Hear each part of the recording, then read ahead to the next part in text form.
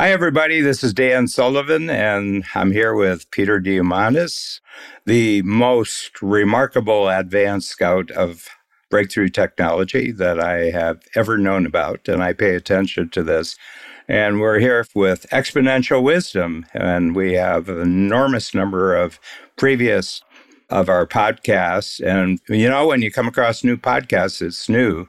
And so some of the stuff that Peter and I did 7-8 years ago, people get it. That's just really great. So make sure you listen to it. Hey, Dan. Hi, Peter. Good to see you, my friend. And thank you, as always, for being my coach on accelerating the exponential world that we're living in. I love my time with you. It's always fresh, and it's always, people say, what do you speak about? We say, the things that get us most excited in the world that we think we want to learn about from each other. So today, you brought up a topic which is really important, which is ultimately, what is the soil that you're fertilizing your startup in, so to speak? Let me let you translate to what that means for our topic. Well, as a matter of timing, I think it's a timing issue. And as some of your great stars that you've brought to the stage at A360 said, that, you can be really talented and you got something that's really great, but timing is really important when you bring it to the marketplace. And one of the toughest times to bring something new to the marketplace is when things are really going well in the economy. Okay. And the reason is because stuff that really isn't all that good is doing well, where you have a new idea that's a lot better, but nobody will give you any attention because things are going well. Yeah, one thing that everybody should know is, people panic during a time in 1987, in 2001, in 2008, in 2020, during these downturns, whether it's a financial crash or a pandemic or a dot-com bust, whatever it is. Or a war. Or a war. Yeah, exactly. World War I, World War II. And it's a ninja move for entrepreneurs to get out of the panic mode, to get out of the mass delirium, like, holy shit, the world's falling apart. What am I going to do? And to flip in and say, oh my God, this is an incredible time. This is a perfect opportunity for my next startup, for me to think about what does the world need? Because there's a lot of things that are happening that are freeing up the raw material that an entrepreneur needs. Yeah. Well, just from a historical standpoint, from the time of the American Civil War to World War I, America had, on average, not a recession, a depression every 7 to 8 years. Okay. And when you look at some of the breakthroughs in the late 19th century, you had electricity, you had the telephone, you had the internal combustion machine, you had cracking the code on chemicals, and then all sorts of organizational breakthroughs. And then early in you had the automobile, you had the airplane. Yes. And this all happened at times where really bad things were happening about every 7 years. But they didn't happen in the 7 years between the bad times. They happened during the bad times. Yeah. And so what's happening when the world is crashing? Well, first of all, there are new needs being created. Secondly, there's a lot of human capital being opened up, right? So I go back to the 2008 situation. What happened that caused Uber and Airbnb to launch in 2008? Well, people needed to earn more money.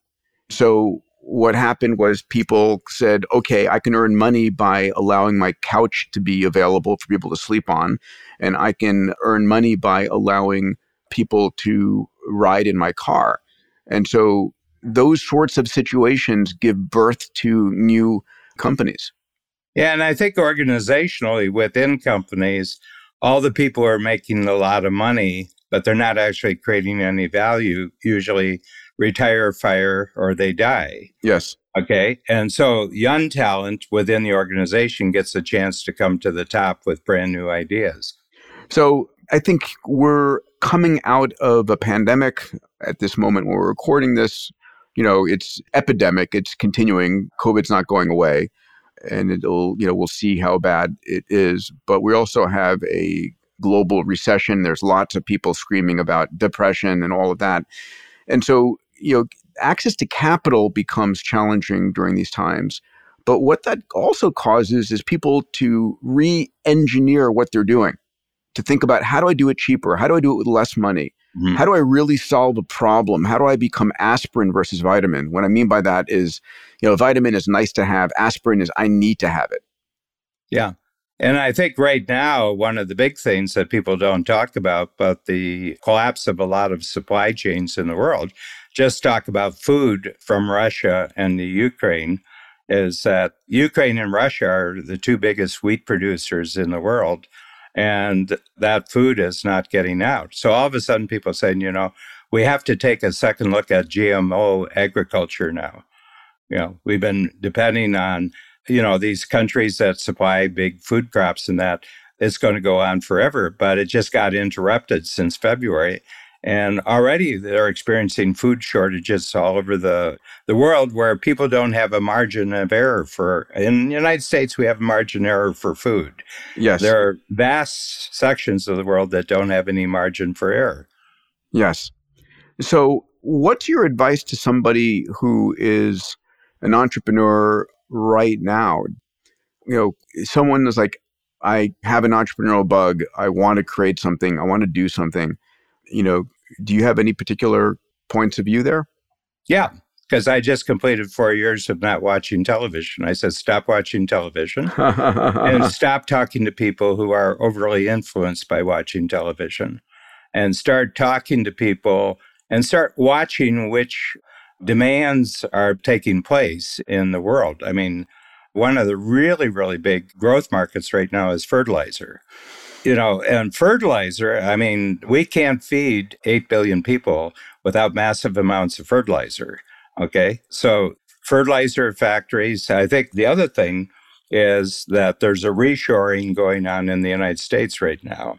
And it's in everything. It's not just one thing. And the U.S. is looking to have everything in the Western Hemisphere. They don't want to depend on the Eastern Hemisphere for their products. Yep. So if you're in Colombia, we've got clients from Colombia, we have clients from the Central America, we have clients from Mexico. I said, you can reconfigure your future right now, because what used to come from Southeast Asia, what used to come from Europe, I said, it's going to be in the Western Hemisphere. Yeah. And that's a shift. They say, well, is that going to be forever? I said, no, it's a shift right now because of what's happening, because corporations and markets and people who sell things, they don't think 10, 20, 30 years down the road. They're thinking about the next quarter. They're thinking about the next year. So my feeling is you got to be really, really adept. And the other thing is, and it's hard for a lot of entrepreneurs to really accept this, Peter, and you've seen it, that other people's bad news is your good news. Yeah. It's a friend of mine used to say, profiting at the misfortune of others, which is kind of a crass way of saying it. But you're not. Yeah. You're creating a new solution where there is no longer an existing solution. Yeah. But if you're attached to the emotions of people and you're feeling down too, you're not going to create anything. Going back to the notion of onshoring, there's another meta trend going on, because we are onshoring everything. We're going to onshore food, we're going to onshore chip manufacturing, we're onshore all manufacturing. And we're going from a situation where in a lot of the world, we'd go to China and India, if you're a US or European country, because the labor rate was cheap there and the industrial base was there. But we're now going to move to 3D printing and automation in the US. And there's some incredible companies that are pushing that forward, where the labor rate is the cost of electricity and the CapEx of the equipment. And so there's a big push there. And the travel costs, the Yes. transportation costs are de minimis. cut Yeah. enormously. Yeah. But there's a flip side of that, which was we're offshoring cognitive capacity. So it's interesting for a lot of my companies, it's more and more difficult to get access to AI expertise or machine learning expertise, whatever brand of software development that you're thinking about. And so I'm developing a number of companies that were using people in Brazil, Pakistan, Ukraine, who are now in Poland, and parts of India and Philippines. And so there's a lot of smart people around the world. It used to be that I would look, I'm in Santa Monica right now, you're in Toronto. I think you're in Toronto, yes? Yes, indeed. Right, at this moment. So, I would look for somebody local to me. Hmm. because I wanted them to show up in the office. And now what I call geographic arbitrage is extraordinary, right? Because Yeah. yeah, I can get a fraction of the price, anywhere from 10% to 25% of the salary, and they're really good. Well, they're really good. And that 10% here wouldn't do them any good. But in their country, it's full wages. And better. Or better. Yeah. Yeah. I think one of the reasons, an interesting study, Keenan Caldwell is an IP lawyer. And for the last 3 years in the United States, he's been the fastest growing IP lawyer in the United States. And he's just waiting for the results because they come out in August for this year. This is Forbes. This is a Forbes research. Mm-hmm. But he's got an interesting study, and it's a Standard & Poor, and he took the top 5 companies that are the top 5 companies like Apple and Google or Alphabet and everything. And he was talking about how they were observed by Standard & Poor's in the 70s and 80s. And in 84, the average for the 5 biggest was that their valuation was based on 82% tangibles and 18% intangibles. Mm-hmm. Last year, it was reversed. Wow. That it was 82% intangibles and 18%. So when it was tangibles, we went for the cheapest labor in the world. When it's intangible, we go for the lowest cost, easiest to work with brain power. Yep. Yes. And that's the whole world is going. I mean, it's like the iPhone, people say, well, 95% of production and assembly of the iPhone is offshore. And they said, yeah, but 90% of the design is in the United States. Yeah. Or through their networks of what you're doing, But these people aren't carrying stuff. They're not using their hands. What they're doing is using their brains. Yeah, there's another interesting thing going on right now. So we talk a lot about Web 3. Web 2, the people who made money in Web 2, the traditional web that we have today, are the software programmers. And there was a concept I just heard about that makes a hell of a lot of sense, is the people who are going to make the most money in Web 3 are going to be the creatives. Mm-hmm. So we're taking all of the required hard software work and making that available through AI layers. And it's really going to be the value of the creative genius, just the ideas, right? Whether you're an artist, a writer, a poet, whatever the case might be. And so we're moving to a creator economy more and more. Mm-hmm. Well, when I was born in the 40s, and, the greatest hope of my classmates. So I graduated from high school 60 years ago. Mm-hmm. And you didn't think about college in those days. You thought about getting a job on the line at GM. I grew up in Northern Ohio, and within 15 miles, we had GM, we had Chrysler, we had Ford. And if you got a job on the line at 18, you were set until 65. Yes. Within 3 or 4 years, you could be married, you could own a house. By the time you were 30, you could have 3 or 4 kids. They gave you lifetime, really good health care for the time. And they gave you the pension grew from 18, and they had all sorts of educational benefits. They even had vacation resorts where, as a GM worker, you could go with your family. They gave you low-cost home loans and everything like that. And that was the age we lived in. And the only place you can get anything that resembles that right now is if you're really creative and you're doing brain work, that has a 100 times multiplier, 1,000 times multiplier, 1,000,000 times multiplier. And people said it's not fair. And I said, well, I don't know if you've noticed around, but I said, here they are, they're making about $500,000 a year talking and just coming up with ideas. And they said, it's not fair. And I said, you're not fair. Yeah. I said, but the whole thing, are you useful? The only thing is, can we get people really focusing on their unique abilities and unique skills? And can you create an organization where you get to do what you love doing and you create really great teamwork? I drew a diagram yesterday for my in-person workshop, Mm-hmm. You still do those, huh? You're coming tomorrow. I'll be on the virtual workshop tomorrow, yeah. Yes. With Zoom now, I say, can I pack it all in? When I first started doing in person, I said, it's 2:00 and I've got 3 hours to fill up. What will I do?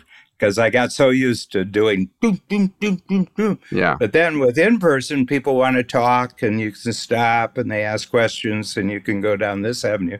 But I drew 3 upward lines and I said, we're all in the same business now. Everybody in the world is in the same business. And that is, there's technology and there's teamwork. And the most successful people can connect teamwork with technology. Okay. Unfortunately, technology does not coach itself. Unfortunately, teamwork does not naturally multiply itself through technology. And in the middle is coaching. So I think the 3 parts of all the economies right now are technology, coaching, and teamwork. That's what you are. You're a coach in the middle. I'm a coach in the middle. Yeah, for sure. I mean, my job is to help people see where this technology is going and how to utilize it and to not be fearful of the future, but be excited by it. Which, again, this is a lot about mindsets, which is where I spend time these days. Me too. Yeah, it's like me too. The mindset during a period of a pandemic or a period of a massive economic downturn. The majority of people, because we're living with our 100,000-year-old brain, is in a time of hardship and panic and disaster. You panic. You go with the clan and you run. Go to the back of your brain. You go to You go to your midbrain. You go to your reptilian brain. Survive. It's scarcity and survival. But if you're an entrepreneur operating with sort of the higher functions, you're like, okay, this is bad and amazing. And there are going to be a lot of opportunities and I can help. And I can solve problems. And there are going to be a lot of people who are super qualified, who lose a job that I can hire. And how do I take advantage of this? And how do I help people earn revenue? And, all of a sudden you realize it's an extraordinary time to be entrepreneurial. Yeah, for sure. Yeah. There's a writer, Nissam Taleb, I'm sure you've heard Black Swan and Anti-Fragile. And he was talking about how he grew up in Lebanon, and they were very proud because for 1,800 years, Lebanon had not had an internal war. They didn't have an internal war. There was no internal strife in Lebanon. And then the civil war started in 1970s, late 1970s, and it's still going on. And he said nobody was prepared for it because they thought that, this doesn't happen to us. And so he immediately got out of Lebanon and moved to the United States. Okay. And he created an entirely different career. And he said, you got to know when something's going to be over so that you can get on the next train. I don't know what it is. And this is the great inequality. The great inequality isn't really in skills. The great inequality is actually an understanding of timing in the world, that everything that exists has got an end. Yeah. Some people, I say, Peter, some people get the message with a breeze. Okay. Some people need a jackhammer in the middle of their forehead, and some people have to get hit by a Mack truck. Timing is everything. Yeah. There's a great inequality of sense of timing. Yes, for sure. And what we opened this podcast conversation about is that there are periods of time during which there's great opportunity, and those correlate with great equality and disruption. But there's a great talk by a friend of mine, Bill Gross, CEO of Idea Lab. I've had him on my stage a number of times at A360, and one of the most prolific entrepreneurs out there. And he asked a question once, and he said, if I look at the top 100 most successful companies and the 100 that I thought would have been successful but failed, is there a signal in the noise? Can you figure out why these succeeded and why these failed? And he did the analysis, and he look at a whole bunch of parameters, like how much capital did they have at startup? How many times had the CEO been successful in the past? What industry were they in, et cetera? He looked at like 8 or 10 parameters. And I think you know the answer here. I don't know if everybody listening does. There was one parameter that was the predictor of success, and it was timing. It was timing and how long the company was able to live to intercept good timing. I'll give a great example here. So Elon starts SpaceX in circa 2001. I remember I was there, the days and the weeks that he made the decision to start it. He had just gone to Russia. He had just sold PayPal to eBay and had cashed out. And promptly invested it all in his new venture. yeah, well, he was enamored by space and enamored by energy, and he started SpaceX and Tesla. But when he was starting SpaceX, before he actually started SpaceX, he wanted to fund a project. He wanted to send a mouse in orbit around Mars or land a greenhouse on the Martian surface. His mission was to embarrass NASA into moving faster into space. Yeah. Long story short, he goes to Russia to negotiate a launch vehicle. And I had done that. I had bought launch vehicles in Russia. And he goes there and he realizes that the launch vehicles he's looking to buy are 50-year-old intercontinental ballistic missiles in which the warhead is taken off the top and you put your payload on there and you launch it into space. The whole vehicle is expendable. It burns up in the atmosphere. And he says, this is a ridiculous price to pay for this 50-year-old technology that you've already written off. And what makes it worse is the Russians try and gouge him because they know he's wealthy, American capitalist. I'm shocked.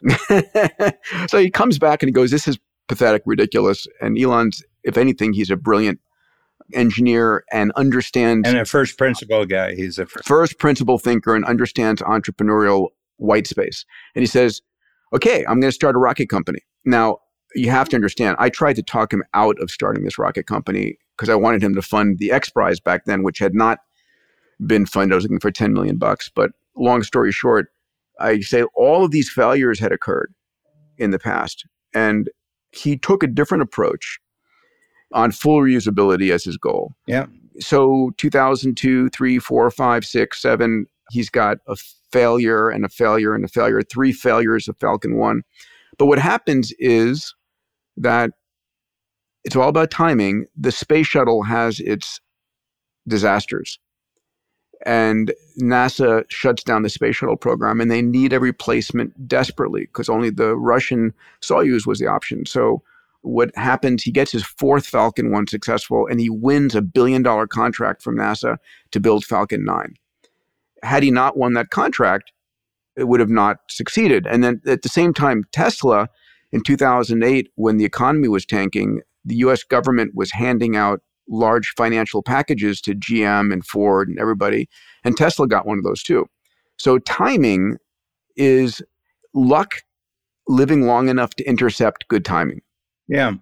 Well, the whole strategic coach program is based on a single mindset, and that is that your eyes only see and your ears only hear what your brain is looking for. Yes. So it's the proper focusing of the brain. In his case, it was, reusable launch vehicles. And there's been a lot of incremental improvements, but this is the first discontinuous for space travel. And I said, first of all, he just took the 90% expense of a single launch and he took it down to 5%? Yeah. Well, he's cashing in on the profit, but he has the potential. Starship has the potential to be 100 times cheaper. Yeah. Yeah. Yeah. I mean, if you're not creating an exponential improvement, you're swimming against the current. You're swimming against the current. Our whole thing is create a self-managing company. And then you do what you love doing most. That's an exponential. Everybody gets that. They say, self-managing It's company. So true, pal. And I've learned so much from you in that regard. To bring it back to the focus of this episode, if people are concerned about the economy, if you're an entrepreneur and you're worried about the situation, the ninja move is to flip your mindset and to realize there are incredible opportunities that are going to become available right here and right now. Now, if your company is sucking down cash and you're running out of cash, then you've got a real problem. God knows over the last year, I've told all of my companies, I'm on my 24th, 25th company right now, raise capital. And so they're all reasonable. But at the same time, I've also said, use the pressure to reinvent your business model and minimize cash expenditures where possible, digitize, dematerialize, demonetize. Yeah. And the other thing is find out who your most adventuresome clients are and be in touch with how they're thinking about the future. So we have a thing in coach called DOS, and you go out and you talk to the person. And I say, just before the recession starts, pick your top 10 clients right off the top. And it's breakfast, lunch, or dinner. It's not in your office, it's not in their office. And you simply say, can I pick your brain on how you're looking at the future right now? And for example, what are the three biggest dangers that you see right now that have to be eliminated right now? Okay. And they'll talk about it because they don't talk about this to anybody else. Mm-hmm. Okay. And you're not selling anything. You're simply asking them how they're looking at the future. And you say, okay, that's kind of what you're scared of. That's what's keeping you up at night because you're fear of losing something. Let's switch to opportunity. What are the three biggest opportunities you see right now that you really want to capture because there's some unique things happening right now? These really get you excited, and you ask them more to go into detail about it. And they talk and talk and talk. They talk and talk and talk because they can't have this conversation with their accountant. They can't have this conversation with their team members. They can't have this conversation with anybody. Yeah. And then I say, and what are your three biggest strengths that you can maximize right now? Okay. And they talk about that because they have frustrations. They're operating at 60%, but they could do that. And the goal is to get through an hour and a half where you don't say anything about yourself, you don't say anything about what you sell, and you don't say anything about your company. And then you go back, and we have a letter that goes along with that. And you send the letter. I say, that was such a great conversation. I just thought you might like to have a record of what we talked about. And it comes back. When people are asking that type of question, they don't remember the words they use, and they think they're your words. Okay. And then you do it with about 5 or 10 of them. And all of a sudden, two things happen. One is that you've got a sense of the future who come from the check writers. I said, if you want to know whether somebody will use something that you create, ask the people who will write the check for it. But one of the things happens is that generally within the first half year after you do that, you have the biggest cash flow you've ever had from these 10 people. Because what you did is that you gave them back a new future. They had lost their future, and now you give them back a new future. That's what you do. You give people a new future. Yeah. Yeah. And again, going back to what I quote you for probably most frequently is that your eyes only, see and your ears only hear what you're looking for. What your brain is looking for. Yes. Our job is to train our brain to look for certain things and ignore everything else. Yeah. The way I look at it is, your brain is a neural net, the same way you train AIs. You're constantly training your brain to find solutions or to avoid problems. I like the DOS analysis. It's a great way actually to get people prepared for a rapidly changing future. In fact, my next implementation workshop for my A360 members is on metatrends. Mm-hmm. Like these are the most important metatrends coming. I think maybe what I'll do is open the workshop with a DOS for them, get them thinking about the danger, opportunity, and I think that's a great and strengths, and then talk about the metatrends and see how will these metatrends change that. Yeah, there's a famous story about John F. Kennedy's father, Joe Kennedy, who was an entrepreneur in the film industry, in the stock market. He was a bootlegger, and he had some indicators. He had some advanced scouts. He was on Wall Street, and he had a shoe shine stand. So he went down, and this is just before the first stock market crash, and he went down and he talked to his shoe shine man, and he says, how are things? He says, it's the weirdest thing. Nobody's getting their shoes shined this week. And Joe Kennedy went and he sold everything he had. Because if they're not shining their shoes, they're not feeling good about themselves, and they're conserving even the money that they would use on a shoe shine. Early signals, a little breeze, right? The breeze, yeah. A little breeze. You want a breeze or a sledgehammer, or do you want a Mack? Do you want to get pushed off the building? Yeah. Yeah, and I think that's another thing with the timing. People who have great timing also have a lot of small sensors that tell them. Walt Disney had a great one. He said, whenever I had a new idea, I had 7 specific people that I told them about it. And if they all thought it was a bad idea, I knew I had a winner. That is perfect.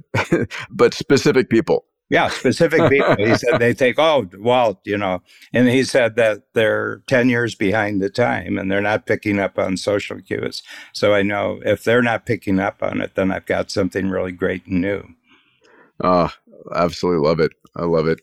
Well, I think this is an important message for folks to hear. Well, right now, I mean, Yeah, right now. I can see people battening down the hatches right now. Yeah. Yeah. Yeah, for sure. Well, I, for one, am more excited about the future than ever. I've got enough new ventures in the cooker, and it's really about helping entrepreneurs see that potential and that vision. Yeah.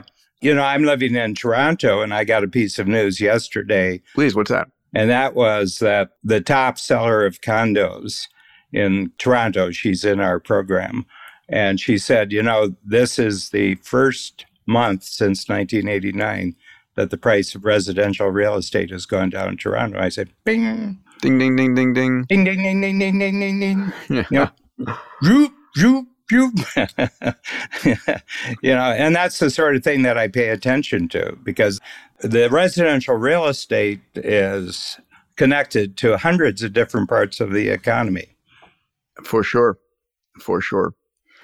Well, pal, this has been a good session. Look forward to seeing you again in our next episode of Exponential Wisdom. Thank you very much, Peter. Thank you, pal.